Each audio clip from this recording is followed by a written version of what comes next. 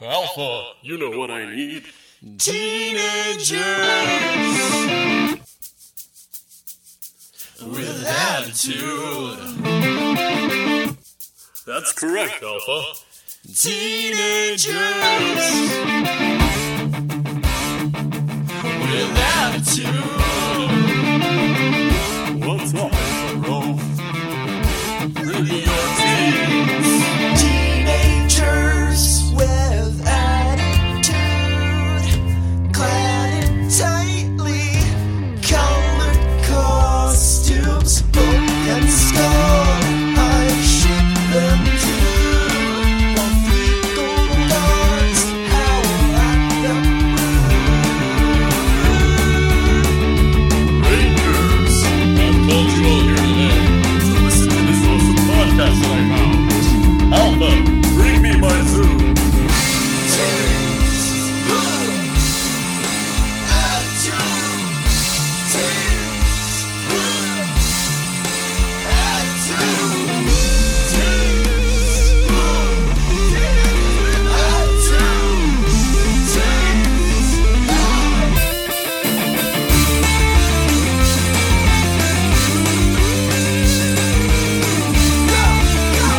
Hey everybody, welcome to Teenagers with Attitude, a podcast about cars. And car accessories. Not really just cars when it comes right down to it. Nothing else. It's just a car show. We do cars. It's car things. Hey everybody, I'm Mike, and there are no other members of the regular crew today because stuff happened. We live in Hell World, and I'm taking over hosting duties at kind of the last second, and I'm not really prepared, so... Oh, is that what we're telling them? It's the truth. Oh, I thought we were going to go with the story that we, tied them up and tried to, take over the podcast. Nah, not feeling it this week. Okay. Had them in a meteorite? Yeah, we'll get to it. But anyway, as you might have noticed, there are, even though I'm the only member of the regular crew here, we do have some familiar voices. So first of all, joining me, he's a sentient blue car with a grappling hook. It's Jordan. Hi. Blue's like my second favorite color, too. Yeah. And also joining me, he's a sentient red car that can fly. It's Greg. I must say, my wife tells me I look better in green, but red is the second favorite, I guess. I just arbitrarily picked who was who, and I guess I really nailed the second place for both of you. So Our silver rings. yeah. So folks, so this is going to be a bit more of a kind of a low key episode, very calm and cool and collected, which is a generous way of saying we're all tired. But that's okay because we're still going to talk about Power Rangers Turbo Season 1. Episode 21, The Wheel of Fate. And this is where we're going to meet our two new characters? Big air quotes around characters, I guess. We're going to meet the magical cars that are different from the other magical cars because they're kind of alive-ish. It's weird. We'll get into it. But first... they do sort of use sign language? And make... They beep. I mean, nonverbal communication. Sick, yes. I wouldn't say sign language. Yeah, that's the word I was... Nonverbal. Yeah. But yeah, so before we get into that, though, so I don't have a Taborfect Museumnimal for this week. Because, again, I didn't really have any time to prepare. But we do still have a starting segment because we got two people who haven't been here in a while. And as we all know, with returning guests, we have a very important segment that we have to do. Greg, you first. Has anything Power Rangers related happened in your life since you were last on? Oh my god, I've been put on the spot. I wasn't expecting this question. I'm excited to see some of the old crew in Beast Morphers. I've been looking forward to that for what has it been, a year and a half now? I think thereabouts. Wow. Yeah, I don't know how I feel about... I guess because I'm someone who's not really engaging with the current property, and someone for whom the early episodes are still new to me. Also, I don't know how I feel about the big throwback episodes. Here's the old actors from previous seasons we managed to get. Here we go, kind of episodes. But I guess more so to me it felt like the throwbacks prior felt very Saban controlled, and I feel like this time around it's a bit more Hasbro, so I'm hoping they might do it a bit more justice, but again, we'll have to wait and see. We'll have to see. There is one thing. So there's been some other episodes that have been leaking in other countries, and there's been some setup. And I don't want to spoil too much of anything for anybody, but there is one thing that I think is interesting enough to go ahead and bring it up. And it's the fact that, Beast Morphers had a big crossover throwback movie thing that brought back some characters from, I think it was what is it? It's like the Space Sheriff series? Like the Metal Hero series? Oh, yes. Yeah.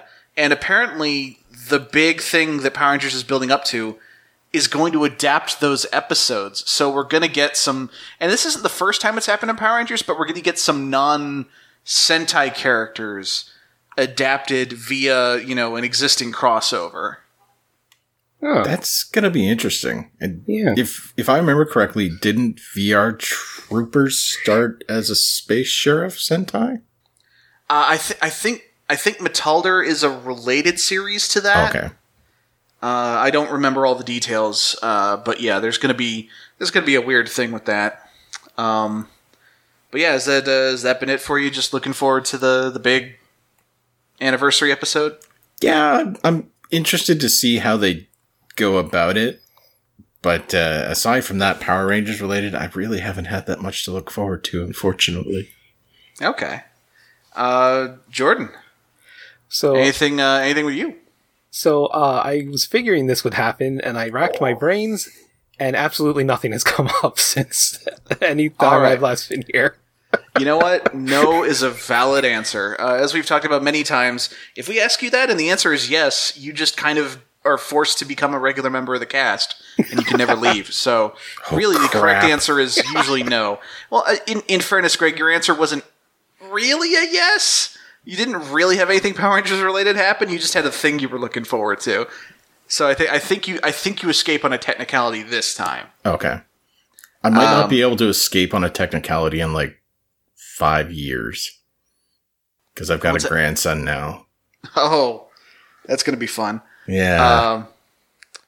So, I guess if you two are ready, unless you've got something else you want to talk about, we can just dive right into this episode. We can get into it in record time. Oh, yeah.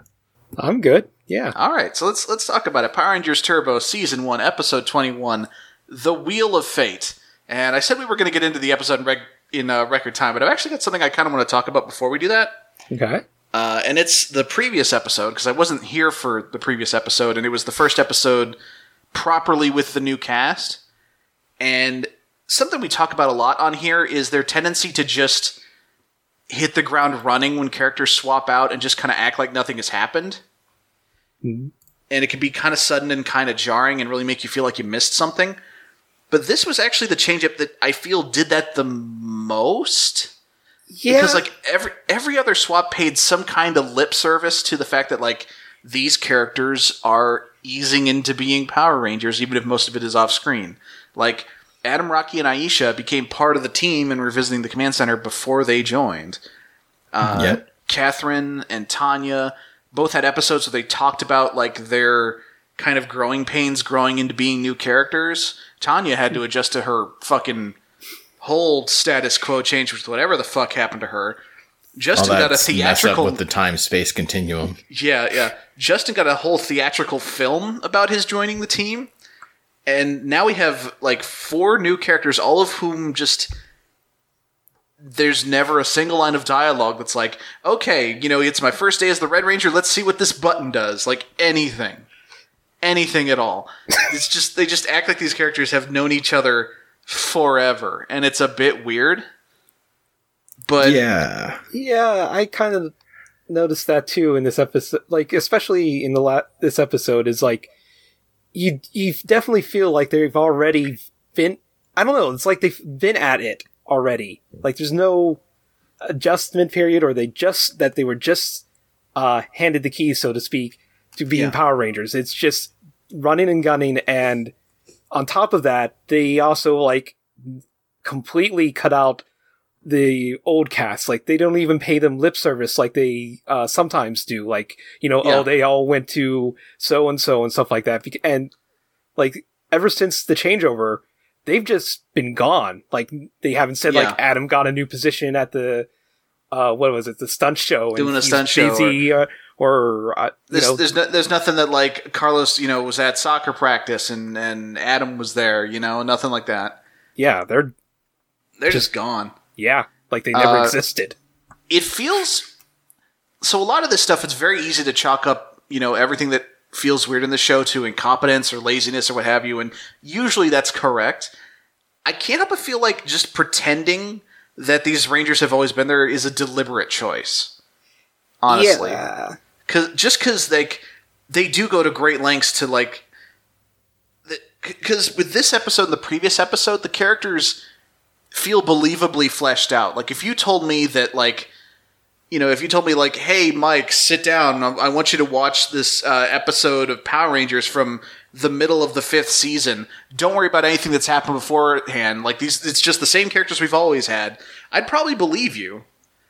Like, I would just assume that I'd missed a bunch, Yeah, Yeah. especially in this episode, it seemed like they were acting like a team, like you would anticipate. So it wasn't that jarring, really. Yeah, and Yeah. even out of suit too, because I was just like remembering at the beginning, TJ's just talking casually to Justin as they leave the class, and he's like finishing his sentence.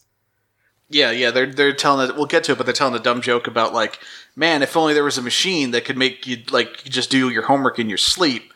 And it's like, it's a weird kind of offhand conversation that really, it doesn't mean anything. It has no impact on anything. It's just establishing that they were having a conversation before we cut to them, and it's weird. And this has been a trend for us throughout the history of Teenagers with Attitude, is us commending the show for doing the bare minimum things that a television show is supposed to do, just because they're things that the show didn't used to bother doing. and I feel like the big revelation with this new cast is, oh, this feels natural. It feels like these characters actually know each other and have a history. And it's like, that should always be the case anyway. Progress. Yeah. But it feels new. So, and the other big thing is just from last time. Last time was kind of a spotlight more on Ashley and to a lesser extent Cassie, and I wound up liking both of them a whole bunch. This episode is majorly a focus on TJ with some secondary bits about Carlos and Justin, which is probably good to kind of spread the focus around in the early going. Yeah. But yeah, we'll get to it. But, like, this is an episode that manages to establish, and they did this during the passing of the torch as well. But they do a real good job of establishing early on that, like, there's a reason TJ is the leader. There's a reason this guy's your Red Ranger. Everybody, he doesn't take shit from anybody. I have a very valid point that I will bring up when we get to it as well. Yeah. But so we open on the submarine, and Elgar has gone to position in the Salton Sea. I don't know if that's a real thing or if it's just what I don't know. But apparently Elgar found a treasure down there that Divatox knew was going to be there, and he and some Piranatrons are bringing this treasure chest in. And they crack it open, and it's full of treasure, and we get some gags about Divatox, like, digging through it, and it's like, ooh, this is pretty. Ooh, that kind of sucks, actually. Ooh, this one's kind of nice. It's like a watch or something. Oh, this is so last year. And then she pulls out a space map of some sort. It's like a space treasure map. There's meteors and stuff, but it looks like a pirate treasure map. It's kind of funny. And she's like, oh, this is where we're going to find fucking what are the names of these things? Lightning Cruiser and Stormblaster. Lightning Cruiser and Stormblaster. Again, more car names that just sound like Mountain Dew flavors. To the Pretty point much. where, like, we already have a turbo vehicle with the word blaster in its name. You can't have another one. You can't do that twice, Power Rangers. It gets confusing. Hey, so long as they don't touch Master Blaster, I think they're safe. Okay. But yeah, so this is where I Sorry, go do ahead. want to point out that she says this map has been lost for aeons, and it has very clearly two pictures of just like stock footage, like Shutterstock pictures of the cars on it. Like not Yeah. like not like interpretive drawings, like maybe that this is what they thought these cars looked like. They're just straight up pictures of the cars on the map. Oh, well, actually, the thing is, one of them looks like it's drawn and the other looks like it's kind of painted a little bit. I think they just copied artwork from the style guide for Car Ranger. That's certainly possible. Yeah. But anyway, so Lightning Cruiser and Storm Blaster are the two most powerful vehicles in the universe. We also get a gag where Divatox is like, hey, here's this thing that's been missing forever. Look what we found. And Elgar's like, what, your birth certificate? Which kind of doubly works as a joke about, Elgar being a dipshit and calling Divatox old. But also just, again, the lore of, separated at birth from Demetria. So that whole thing is still... It's still on the table. They're still hinting at it. Yeah. But yeah, so Divatox tells Porto to go get fucking... What's its name? It's like a bird monster. Dreadfeather, I think? Dreadfeather, that's what it is. Yeah. And she's just like, okay, go get Dreadfeather, Porto. It's like, if I can get these super powerful cars, nothing will be able to stop me. And Dreadfeather comes in, and he looks cool. Like, I really like him. He's like a weird... He's like a bird monster man, but he's wearing a lot of, like, belts and straps and stuff. He's also carrying a pickaxe. I think the idea is that, he's a falcon miner thing. I don't know. It's a cool monster. It's almost like a defeathered, more angular looking Tengu. That's blue. Yeah. Yeah, a little bit. But she says, okay, Dreadfeather, come here. Here's what I want you to do. And then she holds out the map and she says, now here's the plan, and then laughs evilly. And I got a question for the both of you.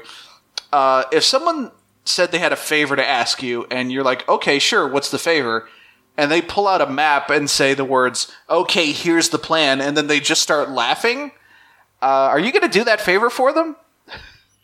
I guess it actually does count on what kind of laugh it is. I mean, if it's just like a chuckling, which, I mean, seems odd, but not that bad, but maniacal laughter? That's bordering, that's definitely an evil laughter. Oh yeah, this is definitely evil laughter. Yeah, the laugh, and if there's any sort of bodies involved, I might be a little bit worried. Yeah, I guess I'd also kind of be freaked out depending on the surroundings. Like, if I'm the only one with them, I could easily just, say no and try to bow out. But if there's, a lot of, they're in a submarine with the other crew there, if I didn't want to do this, I'd be like, sure, I'll do this, and then just run when they let me go. Yeah. So we cut to outer space, and we're in some Sentai footage, and Dreadfeather basically is searching for the right meteorite, because he's going to dig these mystical cars they're trapped in a meteor somewhere. I have no idea what the equivalent of this stuff is in Car Ranger. I hope it'll come up some other time. I watched this episode with Eric. Yeah? Yeah.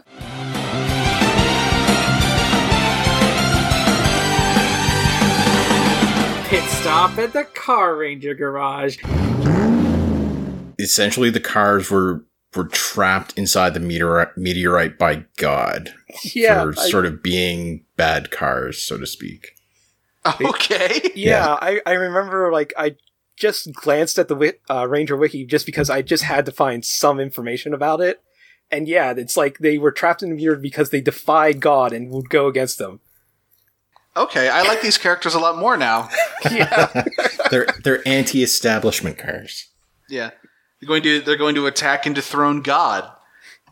Yes, correct. That's not going to play by the time this episode comes out, probably. But yeah, so he's sitting down on one of these meteors. He's like, I'm never going to find these fucking cars. And he sits down on a shrine or something. And then the meteor just splits in half, and these red and blue orbs fly off. He's like, holy crap, that's them! And then it's time for the intro sequence. And I haven't gotten to comment on the new intro sequence yet. And as expected, it's really just, they've, swapped out the old cast for the new cast, and Bulk and Skull are there now, and everybody. But one thing that's really weird is that every single shot of a character with, the name of the actor and the name of the character underneath it is the camera, rotating around them slowly from right to left. And it's a good way to make a shot seem dynamic, is just to move the camera around the character. But it's the same right to left motion for every shot to the point where it becomes noticeable. And most of the shots are just like one of the ranger actors under a tree, and I think it's the same tree each time. Like, it feels like this credit sequence was made in a hurry and without much planning. Oh, it's like, we need to make a credit sequence for the new cast, and we need it yesterday, guys. It's like, oh, here's the first episode with the new cast. Everybody get by the tree. We're going to do something really quick. Yeah. All right, we don't need to worry about Jason Nari and Paul Schreier. We did them months ago. Lieutenant Stone, just lean on the bar. We'll do the sweeping shot we gave everybody else. It's fine. But the rest of y'all, by the tree. Let's go. Yeah, we'll give you like an extra $20 for doing this. Well, that seems generous. It's going to be like $1. Oh, true. This is the 90s. It was probably closer to like $10. Yeah. So we cut to a stairwell that I assume is outside of Angel Grove High. This is a new place. So actually, it might be the college now. Technically, isn't it? Didn't he? No, it's definitely the high school. Oh, okay. Justin is in high school, and okay. And we haven't gotten to an episode that confirms it yet, but like at least according to Ranger Wiki, the new cast are all in high school as well. Okay. But so this. What I was going to say is what's throwing me off is this is not the usual school set. This is just like an actual stairwell somewhere. They're leaving like a school-looking building. And this is another factor of expectations being fucked with by just like how basic the show has been up until this point. Because I don't know, they beat you over the head so hard with the same establishing shot of the school every episode for 4 seasons that now that it's not there, I'm not sure where we are. Yeah, and that's true. They usually just show like the Juice Bar sign or Angel Grove High sign or something. They sort of did that too back in Zeo when they went to the outside cafe. I remember for that, was it the first or second episode? Yeah. And we didn't even get an establishing shot for the submarine that we usually get. And it's like, guys, if you're not giving me a canned establishing shot, how am I supposed to know what part of Power Rangers I'm in? But yeah, so Justin and TJ are having this conversation, and they're talking about like, man, wouldn't it be great if you could there was a machine where you could just do your homework in your sleep? And like, it still feels weird to see this casual conversation between a young boy and someone who's at least like I'm pretty sure TJ's actor, I don't know how old he actually is, but like he's playing, a high school and he's presumably actually an adult. And it still feels weird that Justin is still just friends with everybody else, but he's so much younger. I want to say late teens, probably early 20s for TJ's actor. Yeah. Still though, it is nice. It does at least feel like, this is... I'm trying to figure out the right way to put this, but yeah, it is at least believable that we're coming in the middle of a conversation. And this does feel like, it does feel like it's credit to the new writer. And it feels like, and apparently this new head writer is going to be on for a long time. Like, he's going to be part of the show for like several seasons. Oh. And again, like, I don't want to give it like too high praise. I don't want to sound like I'm being like, I don't want to seem like I'm gushing, like, oh my god, the characters feel real, they're popping out of the screen, or anything like that. But it's just like, someone gives a shit now, and you can tell. Yeah, I think, especially when you're going to be looking at like the seasons after this, like still in that Zordon era, you're going to see a bit more character-driven continuity along the way. Just remembering what I've seen in the past, so yeah. Anyway, I'm gonna try to stop gushing over every little thing and move on. But this next bit is... But it's so hard not to when they're actually doing things right. Yeah, it's weird. But so we cut to... So TJ and Justin actually see the red and blue cars. I'm never going to remember their fucking names. They see the magic cars come down and land in the parking lot, and they see Dreadfeather, Elgar, and a bunch of Piranatrons basically like run up to try and seize them, and we get them like trying to get the cars under control. Dreadfeather like hits one with its pickaxe a little bit. The Piranatrons try to get it to open the door.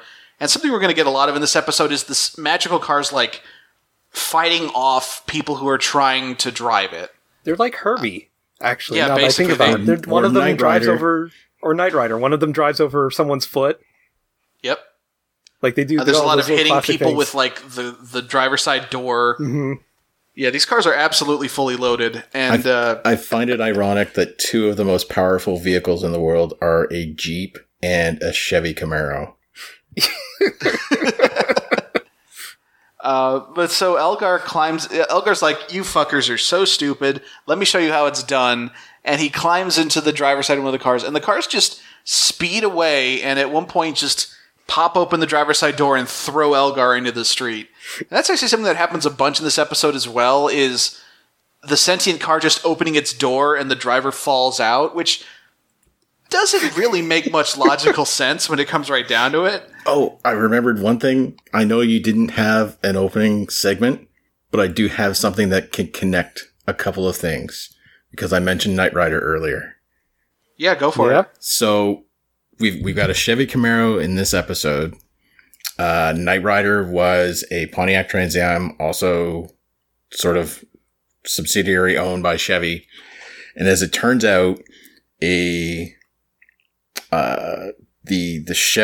car that's used in the follow-up TV movie for Knight Rider called Knight Rider 2000, it was a Dodge Stealth, but it then was later used in Power Rangers in Space. The same car that was used for KITT is then used as a police car in Power Rangers. Is it just the same make and model of car, or is it literally the same car? Literally the same car.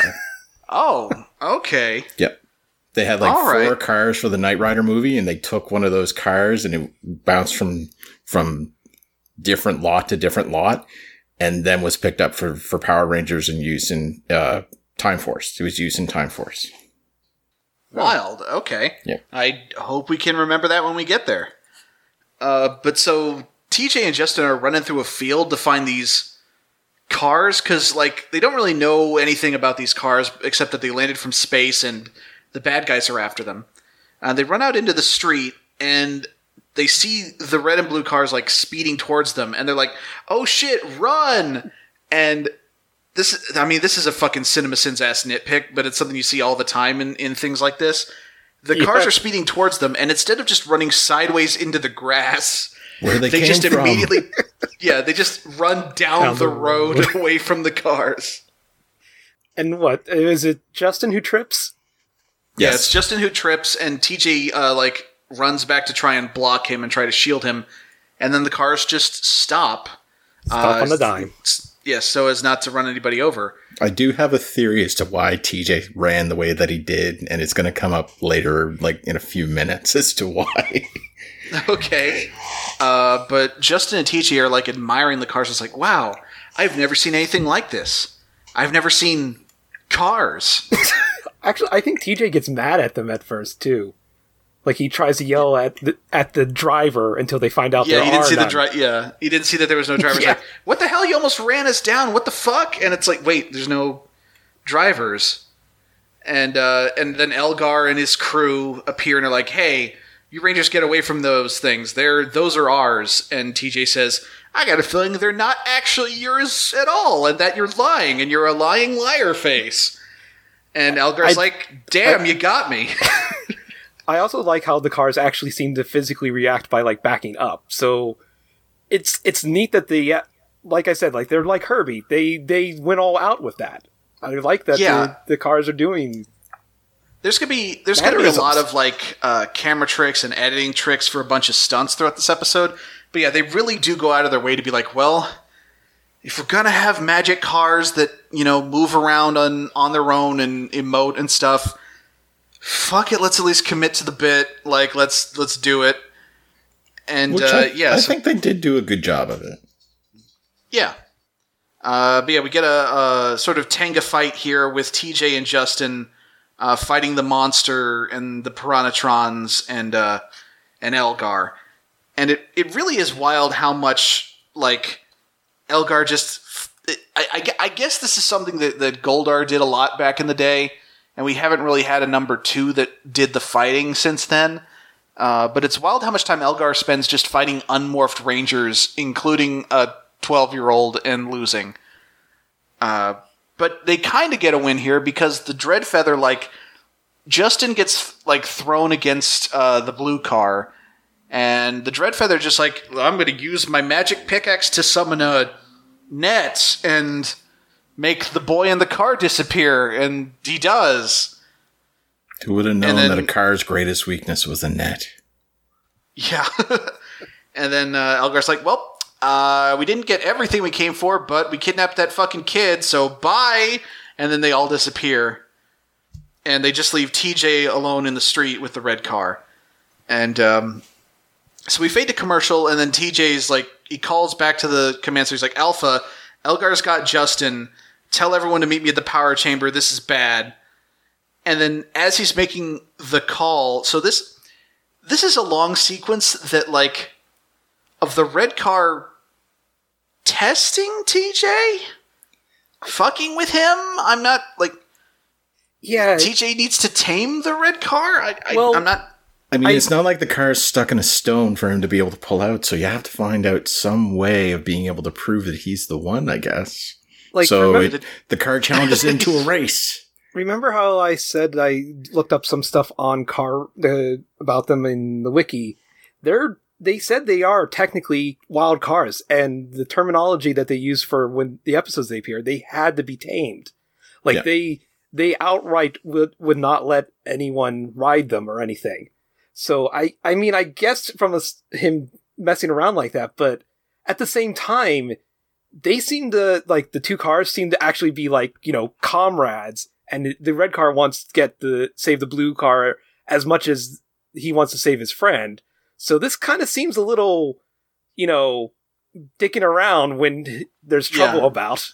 But he's still got to prove TJ is worthy. And for all the talk about, like, that being the plot in the Sentai, almost none of this episode is Sentai footage. No. Yeah. There's the bit with the Birdman flying around in space we mentioned earlier, and then there's, like, some footage later of the red car flying around, and that's pretty much it. I think there is one, like, towards the end of the episode when they battle the monster. That is Sentai as well. Right. That's the thing, is this episode has, for all the praise I've been giving this episode, and there's a lot more coming that I like, this has one of the more perfunctory Zord fights in a while. Like, it's just going to kind of happen, and then we're just going to be kind of, well, that was it, I guess.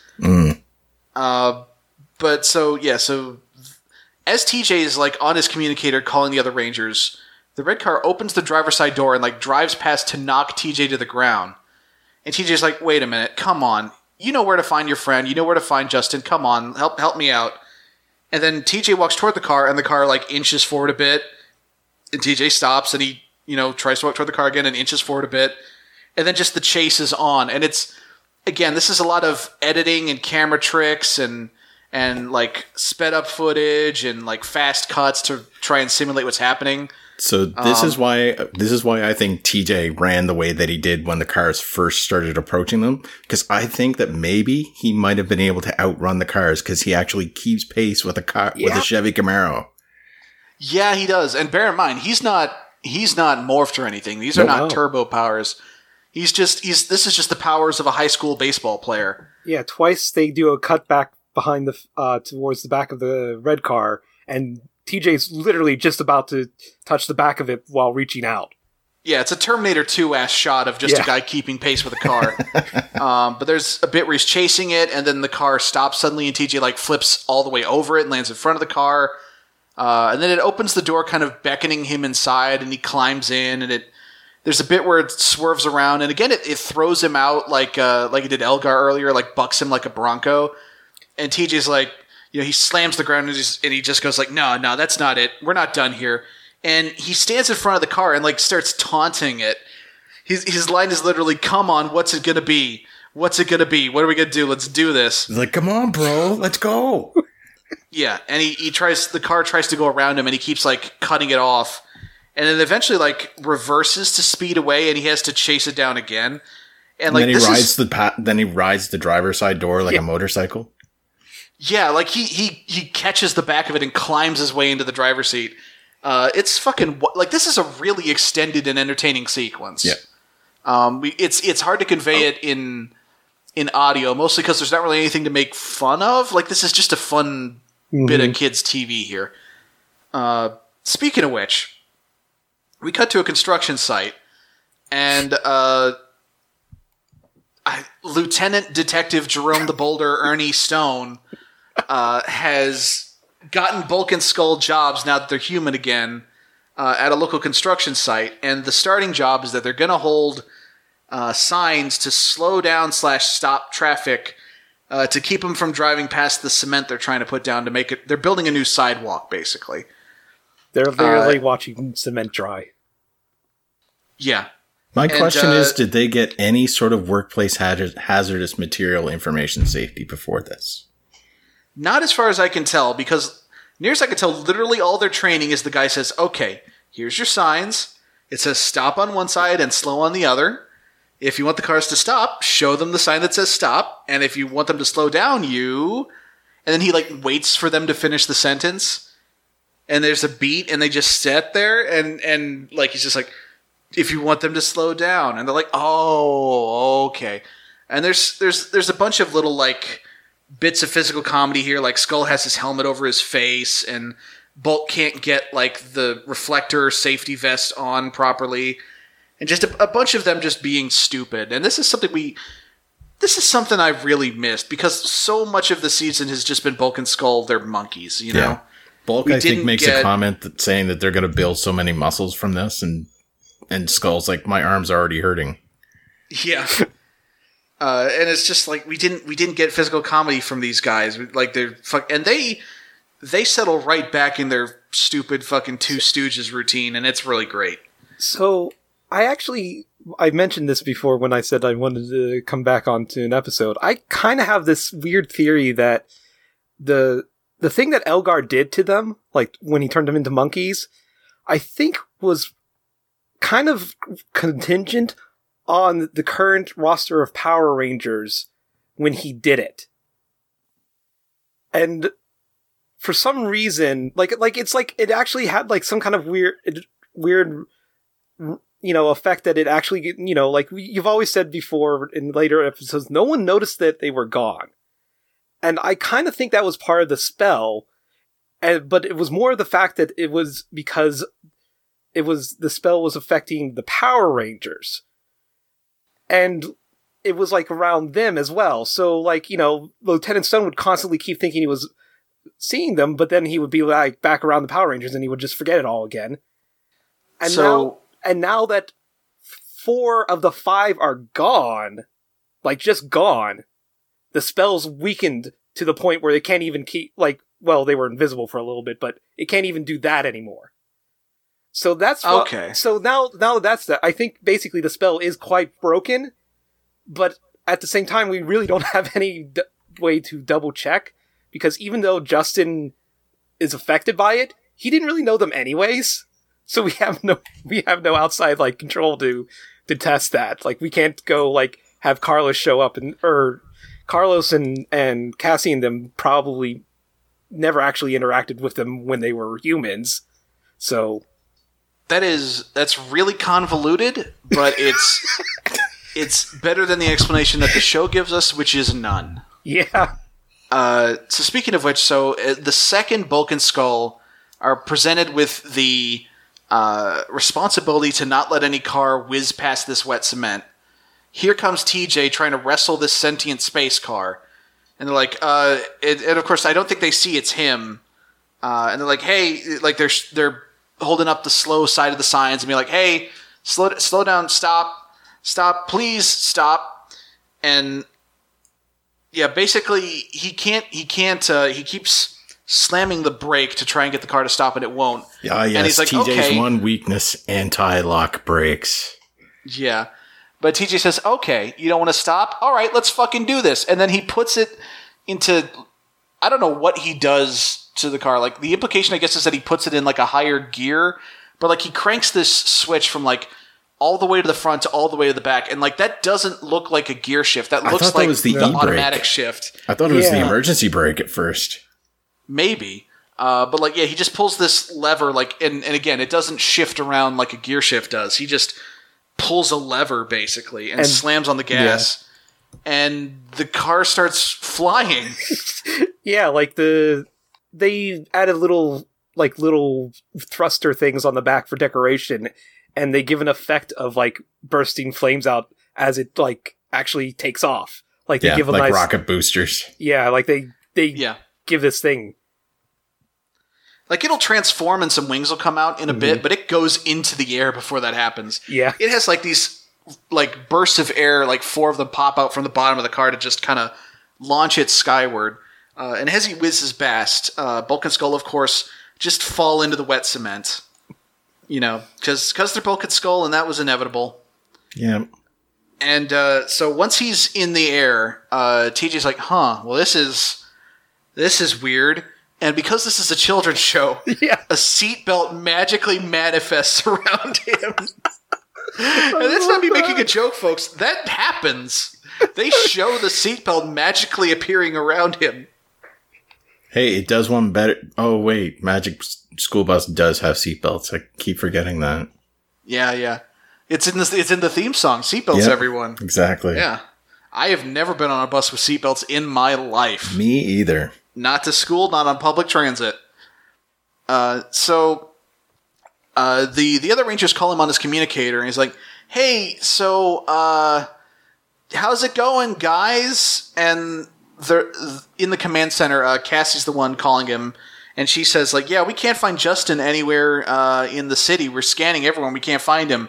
And she's just like, "Well, no." She asks where he is. He's like, "Well, I don't really know, but I'm at least 1,000 feet in the air. But I've got a reading from something in the warehouse district because it's Power Rangers and everything happens in the warehouse district." Oh, I want to point out here they show that a little like I don't know computer module on the car.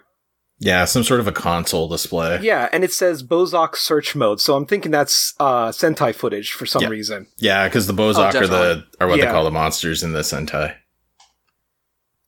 And so when TJ points out that there's something in the warehouse district, what they realize is that there's a blank space in the scan that the command center's doing. So they have to like fucking Superman looking for a lead box this shit and be like, well, that's the place we can't see, so that's got to be where they are. Let's go. And so Carlos, Ashley, and Cassie morph, and they head to the warehouse district to see some Piranhatrons patrolling around a building. And I guess because this is kind of sort of a hostage situation, they decide to take a stealth approach. And just sort of like they decide to distract some Piranhatrons by like rolling some tires in.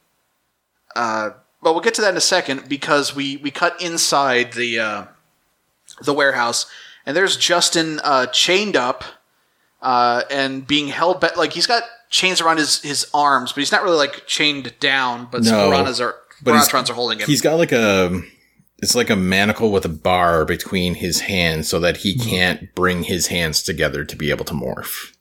Yeah. But the blue car is chained down and you can see the car like fighting and wrestling against its restraints, and Elgar's like, "Come on, let's just do this the easy way, my dude. Can we just have one thing be easy just once? I don't want to hit you with my sword, but I'll do it. Come on."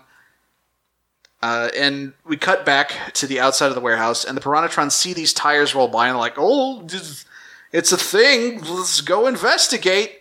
And there's actually this really funny shot of the Piranhatrons walking past the screen, and the camera pans up, and there's the fucking Rangers, like, clinging to the ceiling. And they must have been thinking, I can't believe that they fell for this. No, they believe in Spider-Man. No one looks up. Yeah. And they... hey, I've played enough first-person shooters to know that no one fucking looks up. That's true. But, like, so they jump down and catch these Piranhatrons by surprise and beat them up. And then they decide, okay, we're going to go sneak into the warehouse.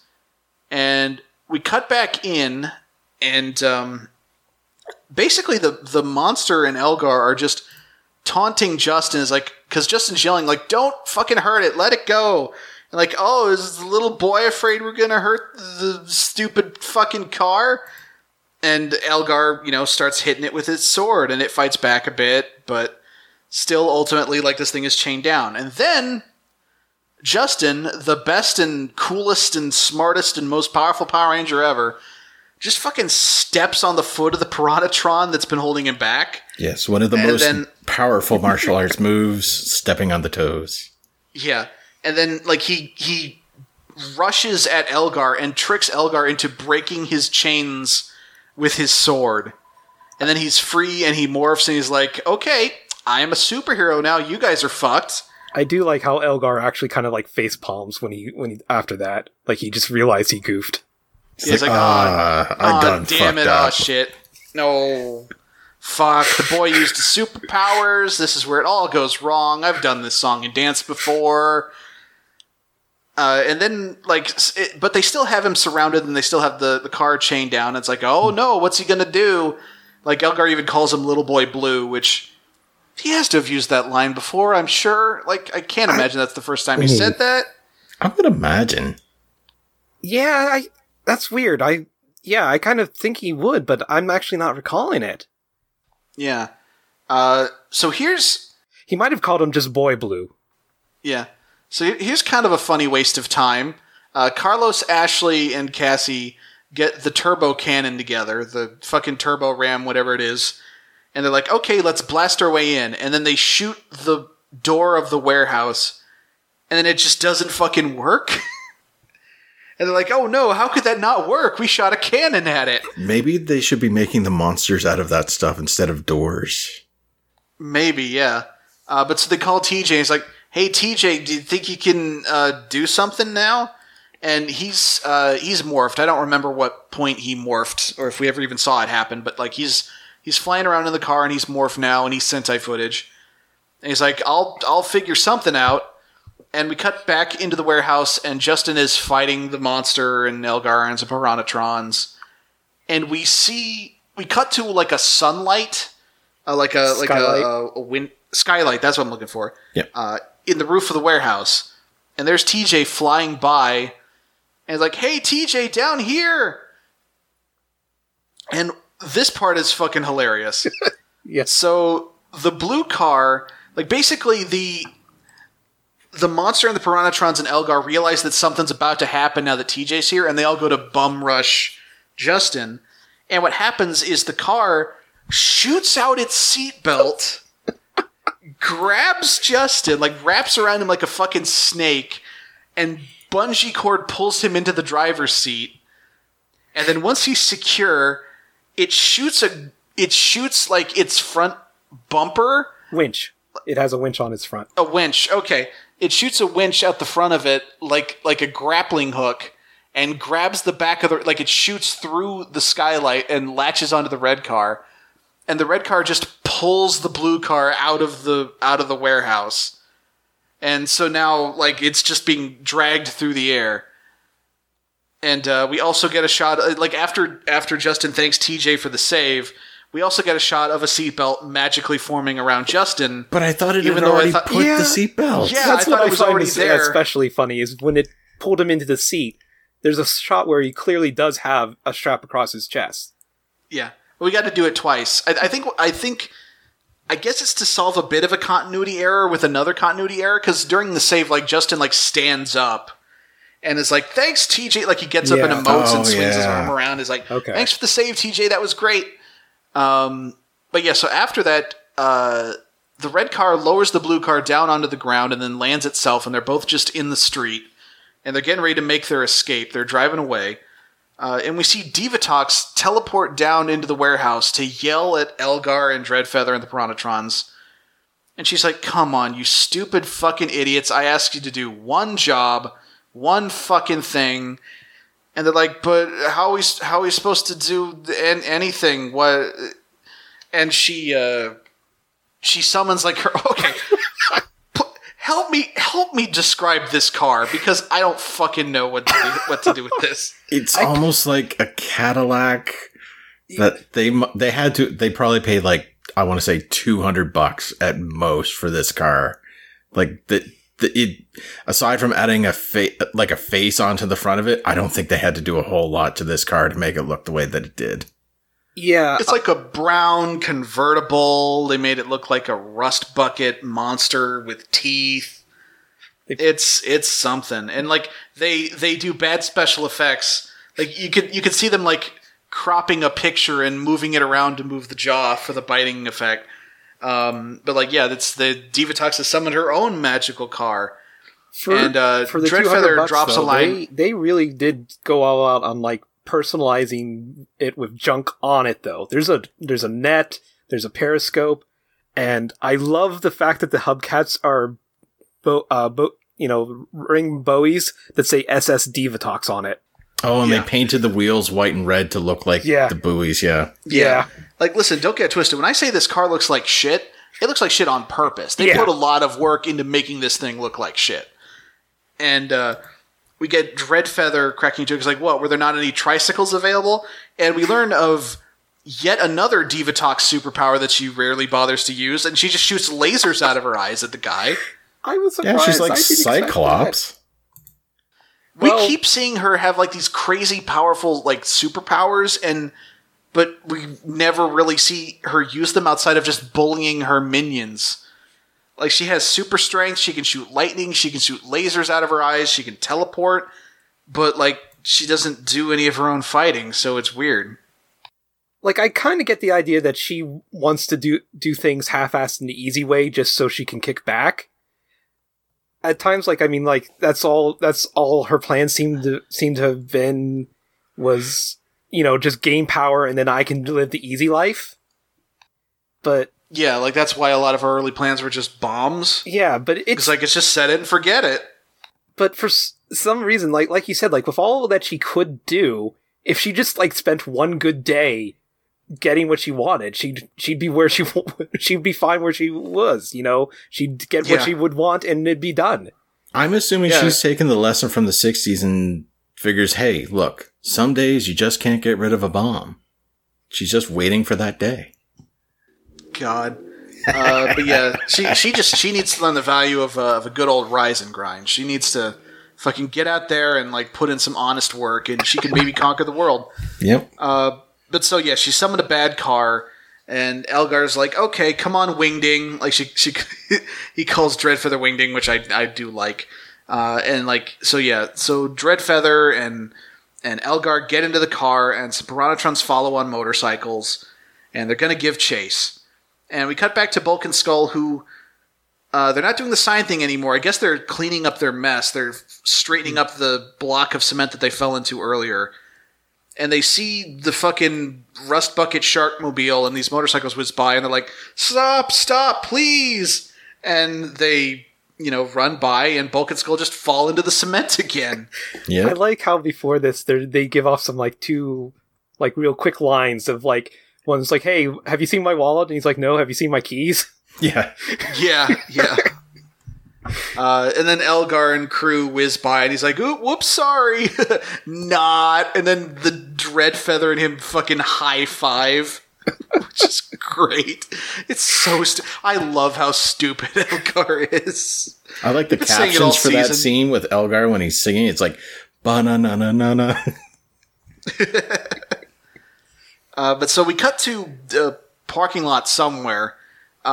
Justin and TJ like stop their cars and climb out, and we get the Power Rangers new power / new party member spiel of like, wow, this thing is cool. It's so cool, isn't it cool? I'm so glad we have them now. This is great. Buy the toys, kids. Did they actually make toys of these? I think they did. I have to assume so. We actually see them like christened as new members of the teams because we see the Car Ranger logo appear on them, which is kind of hilarious because, yes, that's a logo that all of the Rangers have and all their equipment has, but we're never given any explanation for it in Power Rangers. Here's the thing that I couldn't this is the one thing that I couldn't tell, because the same sort of thing happens in the Sentai, but I don't think they use the Sentai footage for this. I think they filmed this with their own special effects, which I'm not sure why they would have. Yeah, it's also kind of weird because I'm pretty sure of the very little Sentai footage they used, some of them are with them already had the symbol on them. Yeah. It's weird. But like, so this is where their choice to make up their own mooks kind of hurts / kind of helps them, because we're about to get a big, long action sequence with Justin and TJ driving these cars, Elgar driving around in his car, 2 Piranhatrons on motorcycles, the fucking Dreadfeather on foot, and he's actually going to jump onto the red car and fight TJ while he's trying to drive it, and occasionally popping in with the other 3 Rangers also on foot, firing with guns. Like, this is a long, extended sequence. I do have a question about this sequence. Are there a lot of boxes all over the place around warehouses in the US? Because I don't think there is up here in Canada. I think if there's anywhere that it makes sense for there to be just shitloads of boxes around, it's probably a warehouse district. Yeah. It doesn't make much sense that all these boxes are empty. Yeah. Yeah. But, you know, it's whatever. It's a car chase, you know. Like, there are some nits that even we must not pick. But, yeah, so this is a fun bit. Justin stops the blue car strategically to knock the Piranhatrons off their motorcycles temporarily. TJ fights Dreadfeather off and, like, knocks him to the ground. There's a bit where TJ's driving around and the Piranhatrons on motorcycles are firing lasers at him. Dreadfeather starts flying, and I guess he just has a rocket pack on his back and is shooting lightning now. Like, this bit is Sentai footage where he's just going around shooting lightning. Yeah. And so TJ calls her back and was like, hey, remember how there's 5 of us? Could the rest of you get in here? And then Carlos, Ashley, and Cassie show up, and they're going to fight Elgar. And he almost runs them over. And then Carlos is like, okay, fuck this noise. And he jumps into Elgar's car, and he's going to fight Elgar the way the Dreadfeather fought TJ. And then as far as the Piranhatrons on motorcycles, they're finally going to get finished off by just Cassie and Ashley using their guns and shooting them. And then for the last bit... Matt would be so proud. Yeah. He would. And then speaking of shooting things, so the finale of this fight, and like I didn't go through the whole thing beat by beat, but this is a big, long, and honestly really fun action sequence. But the last thing that happens is the blue car, and again, one of them is like Lightning Cruiser and one is... Stormblaster. Stormblaster. Which is which? Stormblaster's the blue. Yeah. Stormblaster's the blue one? Mm-hmm. Yeah, and Lightning Cruiser is the flying one. Okay, so Stormblaster fires the winch at the leg of Dreadfeather and like locks him into place so he can't fly away, but he's certainly trying. It's like, hey, let me go. And then TJ says, hey, TJ, can you help me finish him off? We gotta... And TJ says, gladly, gonna clip this guy's wings. And then TJ swoops in, pushes a button, and Lightning Cruiser fires a million billion lasers.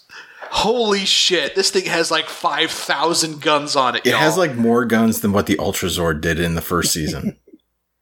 Yeah, this shit is wild. Like, and this whole finale is Sentai footage, so this is what it originally was. Mm-hmm. But like, yeah, the Dreadfeather just gets shot with 5,000 lasers, and then he fucking explodes, and like, that's one of the rawest monster deaths we've gotten in a while. So I honestly don't remember much of Turbo, and like I said, I had to look things up about these cars. Like, it does mention, you know, that the Lightning Cruiser, the flying one, has, you know, all these lasers. As for the Stormblaster, it just has the winch, but they can mount a cannon on the back, and I'm so hoping we will get to see that. I think it's the same cannon that they tried to use to blow open the door. Yeah, but it's like a back-mounted swivel cannon, I think. Yeah. So that they can, like, spin it around. So I'm looking forward to that. Sick. So all that's really left to contend with is Elgar and the fucking Divatox Sharkmobile.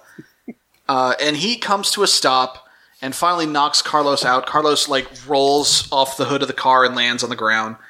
And Elgar's like, okay, I'm gonna really mess you up. And Carlos is like, nah, actually, I've got a gun.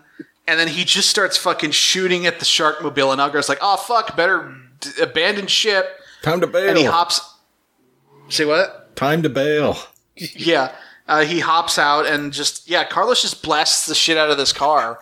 There is one like funny really thing. thoroughly. He shoots it like 500 times with his pistol. There is one thing that I wonder about this shot, if it was almost continuous, because the pyro from the car is going off as Elgar is jumping out of the car, and then he's patting himself down, and I wonder if the stunt guy in the suit was literally just patting himself down to make sure he wasn't on fire, and they're like, we're gonna use that. Yeah. During the fight with Elgar, there was this one line, again, like I said, I just like this, where like they shout at Elgar, like, who taught you to drive, or where'd you learn to drive? Mail order, and he just shouts back, nope, can't read. Yeah. Yeah, it's a good gag. But so Elgar flees, and we cut to a bit more Sentai footage, and it's the Rangers are all together now, and they're all talking about how great these new cars are. Calling them by name, even though they have never been told it before. Yeah. So it's like, yeah, it's like fucking Lightning Cruiser sure fucking rules and kicks ass. It's like, yeah. And Storm Blaster sure just fucking, like, he's dope as shit too. Isn't he great? And we cut to the submarine. And Divatox, barges in, and she's about to murder the shit out of Elgar. And Elgar's like, wait a minute, I found another treasure map, and it's very clear that he drew it in crayon. It's like, come on, it's great. Like, we found another treasure. We gotta go to, it's in Hawaii. Space Hawaii? Isn't that great? And then Divatox is like, oh, okay, Hawaii, all right.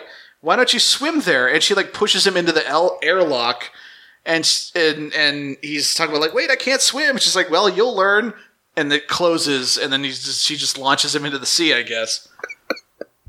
And so we cut back to the construction site, and Stone's cousin is yelling at him. He's like, come on, I can't believe you saddled me with these fucking imbeciles. A monkey could have done their jobs.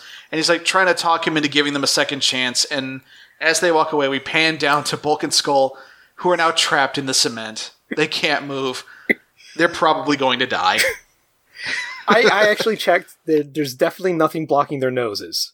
They were nice enough to do that. You can hear them. You see their hands poking out and their fingers wiggling, and you hear them moaning, Although it does remind me of an episode that my wife watched of Grey's Anatomy where a guy was encasing concrete. It makes me wonder how hard it is for them to get out. Oof, boy. I mean, it's very clearly not real. This is not a convincing effect. I think it's oatmeal that's got some sort of gray stuff in it. Yeah, it definitely looks like they're just lying in some gruel. But, whatever. It's Bulk and Skull. They're back to being Bulk and Skull, and they're back to having horrible things happen to them that are not their fault at all. And then we get we cut back to one more bit of Sentai footage, and it is... sorry, y'all. I live next to the street. Oh my god, it's Lightning Cruiser. Oh, shit. It's just them flying/driving off into the sunset. And that's the end of the episode. That's the Wheel of Fate. Bit of a short one. Not really a lot of details, and also there's not a lot of us at the moment. Final thoughts, Jordan. I actually really like this episode. They like we said before, they went whole hog on magic talking cars and stuff, and they pulled out all the stops for these two. They did things that weren't just the Sentai footage. They got very cars that looked like the ones in the Sentai and did stuff with them that was pretty neat. Yeah, I want to say that there was maybe a quarter of this episode was Sentai footage, if that. And I don't know. For some reason I kind of just do like the more the jokey parts of this season. Like I said, I thought I watched all the way up to space, but I'm finding I don't remember much of Turbo at all. So I'm starting to think I tried and just dropped off in Turbo. But seeing this now, it's for the first time again, and I'm surprised to find that a lot of times I'm liking what I'm seeing. All right. I want to say, I think, because I know Turbo, for the most part, a lot of people tend to downplay Turbo or talk a bit harshly about Turbo. And I think the reason that so many people have a negative opinion on it is because it does seem a little bit more lighthearted than what we've had in other seasons. But I think that's also because they're using a Sentai that was very much a parody Sentai. Now, I don't want people to. I feel like something that the fandom may have done, and they seem to do this a lot with a lot of things, but especially with Turbo, is sort of overblow the effect. Like, one, overblow how silly Car Ranger was compared to other seasons, because Sentai's usually pretty silly, actually. Yeah. But also overblow how much, like, that decision affected Power Rangers versus, like, what they would have done otherwise, you know? I don't really super buy that they were originally going to do a very serious season. Because, like, the contrast is like, oh, well, it would have been more like Zeo, but they had to make it silly. And it's like, Zeo was fucking stupid, y'all. I liked a lot of it, but it was dirt stupid. So I don't know. I feel like it's kind of leaning into the same mentality of, like, you know, old Sentai is real dark, serious stuff, you know, for mature viewers, not like the kiddie shit we're getting now, like fucking, you know, Kira Major or Juoger, like that shit's baby stuff for babies. Like, I don't really buy into that. I feel like, and honestly, this has been kind of a continuing trend for us, like how we generally feel about Tommy Oliver, how we've reacted to Turbo so far, of just our, you know, gradual rewatch. And maybe it's the fact that we're not binge watching it, and maybe it's the fact that we're not, like, just remembering it from our childhoods. Like, it feels like our experiences with the show, like, greatly contradict with the overall fandom consensus a lot. And I don't know how much of that is just, sometimes people are going to disagree, you know, just the natural course of things, and how much of that is our method of watching this, you know? Yeah. I still remember watching these episodes, and this is going to date myself. I remember watching them on their first run on Fox Kids when I was a teenager. And to me, Turbo wasn't a horrible season, but I think when I got a little bit older, that sort of, you know, that fandom mentality was, yeah, it wasn't as good because it had some really, I sort of remembered the wacky aspects, but now that I'm older and I've watched some of the episodes back again, and then seeing the Sentai, it's really not a bad series. It really isn't. Yeah. And I feel like a lot of it gets overblown by the fact that Turbo was when the shows really started to get bad ratings and had to try and turn things around. And I feel like people have conflated that with the show actually being worse than usual. Yeah. Yeah, I don't know. Again, like, that does seem like a vicious circle thing that happened too. Like you said, like, it got bad ratings. People just heard about that, or heard people complaining, and that just kind of just compounded that, and just everyone agreed on it being bad. Yeah. Now, in fairness, on TWA here, we're still in the thick of it. Yeah. We're still at about the halfway point of the season, if you include the movie as 3 episodes, like, you know, how we did it. And bearing in mind that we went into it with the bad reputation that it had. And also we haven't had much of a counterbalance. Like, one of the things we talked about is the reason Lexi hasn't been around is that she fucking hates Turbo and doesn't want to be around people who are gushing about it for 1 to 2 hours. So we haven't had that counterbalance of someone who just cards on the table. She fucking hates Turbo so much. And Simone does too. And not for similar reasons. He also hasn't been around, but that has more to do with him being a dad than not wanting to podcast. So the two members of our crew who, like, would counterbalance all this positivity for one reason or another aren't on the show much right now. So it's kind of a weird thing. But yeah, we're gonna have to get into it, and I'm super eager to see how our teenies and tooties play out when we get to the end of this season. Like, I'm really interested to see what we end up like when we stop and reflect, like, what we remember liking and what we remember hating, and see, like, how it all really, like, pans out. It'll be interesting. Yeah. I just wanted to point out that in the bloopers during the credits, they did another little thing with, I think you mentioned, they've shown this before, where Porto tries to walk through the airlock door, and just and he falls down. falls down, and just, you're right, it is extremely funny to watch that happen. That's something they've done with the costume characters before, and also with the monkeys when Bulk and Skull were monkeys, is just take something that's not actually really much of an outtake, but have an actor like dub over it anyway, so that they can fill more bloopers. But yeah, so I feel like that's I feel like we've done enough navel gazing for this dumb fucking episode of Power Rangers. So again, this is a short one, but let's wrap this up. Jordan, you got anything you want to plug? I'm not doing anything currently like that's regular, but there's still like a lot of places you can still find me. Me and Greg especially are, the whole archive for War and Beast is still on Audio Entropy. So, there's that backlog there, but I know just recently Darren Husted, the person who basically got me into podcasting, finally finished after like 5 years, the podcast. I've made a huge mistake, which was a look at every episode of Arrested Development, including the 5th season.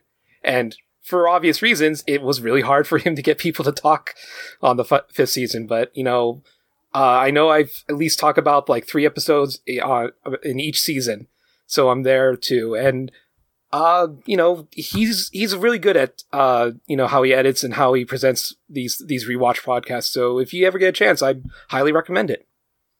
All right, cool. Greg, you got anything you want to plug? I mean, definitely check out the War and Beast archive. We actually had somebody on our Twitter today saying, I'm starting to listen today. I think it was Cam from All Along Watchtower, but still it's somebody, so that was cool. Nice. I actually did have a bit of a brainstorm today thinking about a possible idea on something to do with Saturday morning cartoons and music, and I'm pondering trying to do it in a podcast form. So if folks are interested in that, definitely let us know in like the TWA Facebook group, I guess, or hit me up on Twitter. I guess I still have my Twitter handle. I think I might have changed it to the real Gonmuns, GONMUN, because the other one sounded a bit, weird. Yeah. I think Kendall made it. If you listen to War and Beast, Kendall makes a comment about it in an episode. It sort of relates to semen, so just the way the spelling of it was. So I figured I might change it. All right. But so I have something in mind. I'm hoping to maybe try and do some Twitch streaming as well somewhere down the line. But we shall see. But yeah, hit me up on Twitter and we'll see what might come down the pipeline. All right. As far as my shit, you can find me at Mike Loves Rabbit on Twitter. You can hear me also on Eidolon Playtest here on Audio Entropy. That's still going. That's a fun time. It is a actual play podcast that is a playtest of a tabletop system created by Luke and Molly on the network here. So just give that a listen. It's a fun time. Shit's gotten real in our campaigns. I think at time of recording, didn't your latest episode come out today, I think? Or was that yesterday? Yeah. Yeah, but, as of recording, our latest episode came out. Doesn't really tell anybody That's anything. True. That is very true. But yeah, so definitely check that out. If you want to get a hold of us, send us questions. I don't have any questions because, again, I had to kind of hop in at the last second. But if you want to send Teenagers with Attitude some questions, teenswithtude@gmail.com is the email address for more long-form stuff. Our Facebook group is Teenagers with Attitude Podcast. And on Twitter, it's @teenswithtude. And one thing I do want to plug for the Twitter is if you head to the Twitter @teenswithtude, one of the recent tweets, and it should still be one of the recent tweets when this goes up, we have a regular listener and a person who sends in questions and contributes to the Facebook group and stuff like that by the name of Jeremy, who has a GoFundMe going because he's dealing with some medical bills for Crohn's disease. And so if you want to head to @teenswithtude, the link should be one of the recent tweets. I know everything is fucking happening right now, so maybe you don't have anything to spare, but if you do, we'd really appreciate it if you'd help out. As somebody who has colitis, which is very similar to Crohn's, I can certainly sympathize and hope that he can get some help. Yeah. Normally we don't we try not to come out hat in hand This is a podcast we do for fun, but when we have situations like this where someone we care about needs some help, we're gonna, try and point you to them. So, and yeah, I think that's pretty much that. Anything else from either of you before I sign us off? Hope everybody's doing okay with all the craziness in the world. Yeah, hope everyone's staying safe and doing what they can. Yeah, and folks, listen, we're not being vague about it because we don't want to get political or anything like that. I mean, fuck it, trans rights, Black Lives Matter, all that shit. You know where we stand. Mm-hmm. But like, someone might be listening to this in like a year. just know that it's mid 2020 and shit is fucking cray cray. But yeah, I'm ready for 2021. Oh boy, you know what? We say that every year, and the next year's always worse. Anyway, but I think we normally say it a little bit later in the year. Yeah. So let's get out of here before we bum ourselves out anymore. For Teenagers with Attitude, I've been Mike. I've been Greg. I've been Jordan. And may the car fly always winch grappling hook. Go fast. Da, da, da, da, da, da, da, da. Da, da, da, da, da. Okay.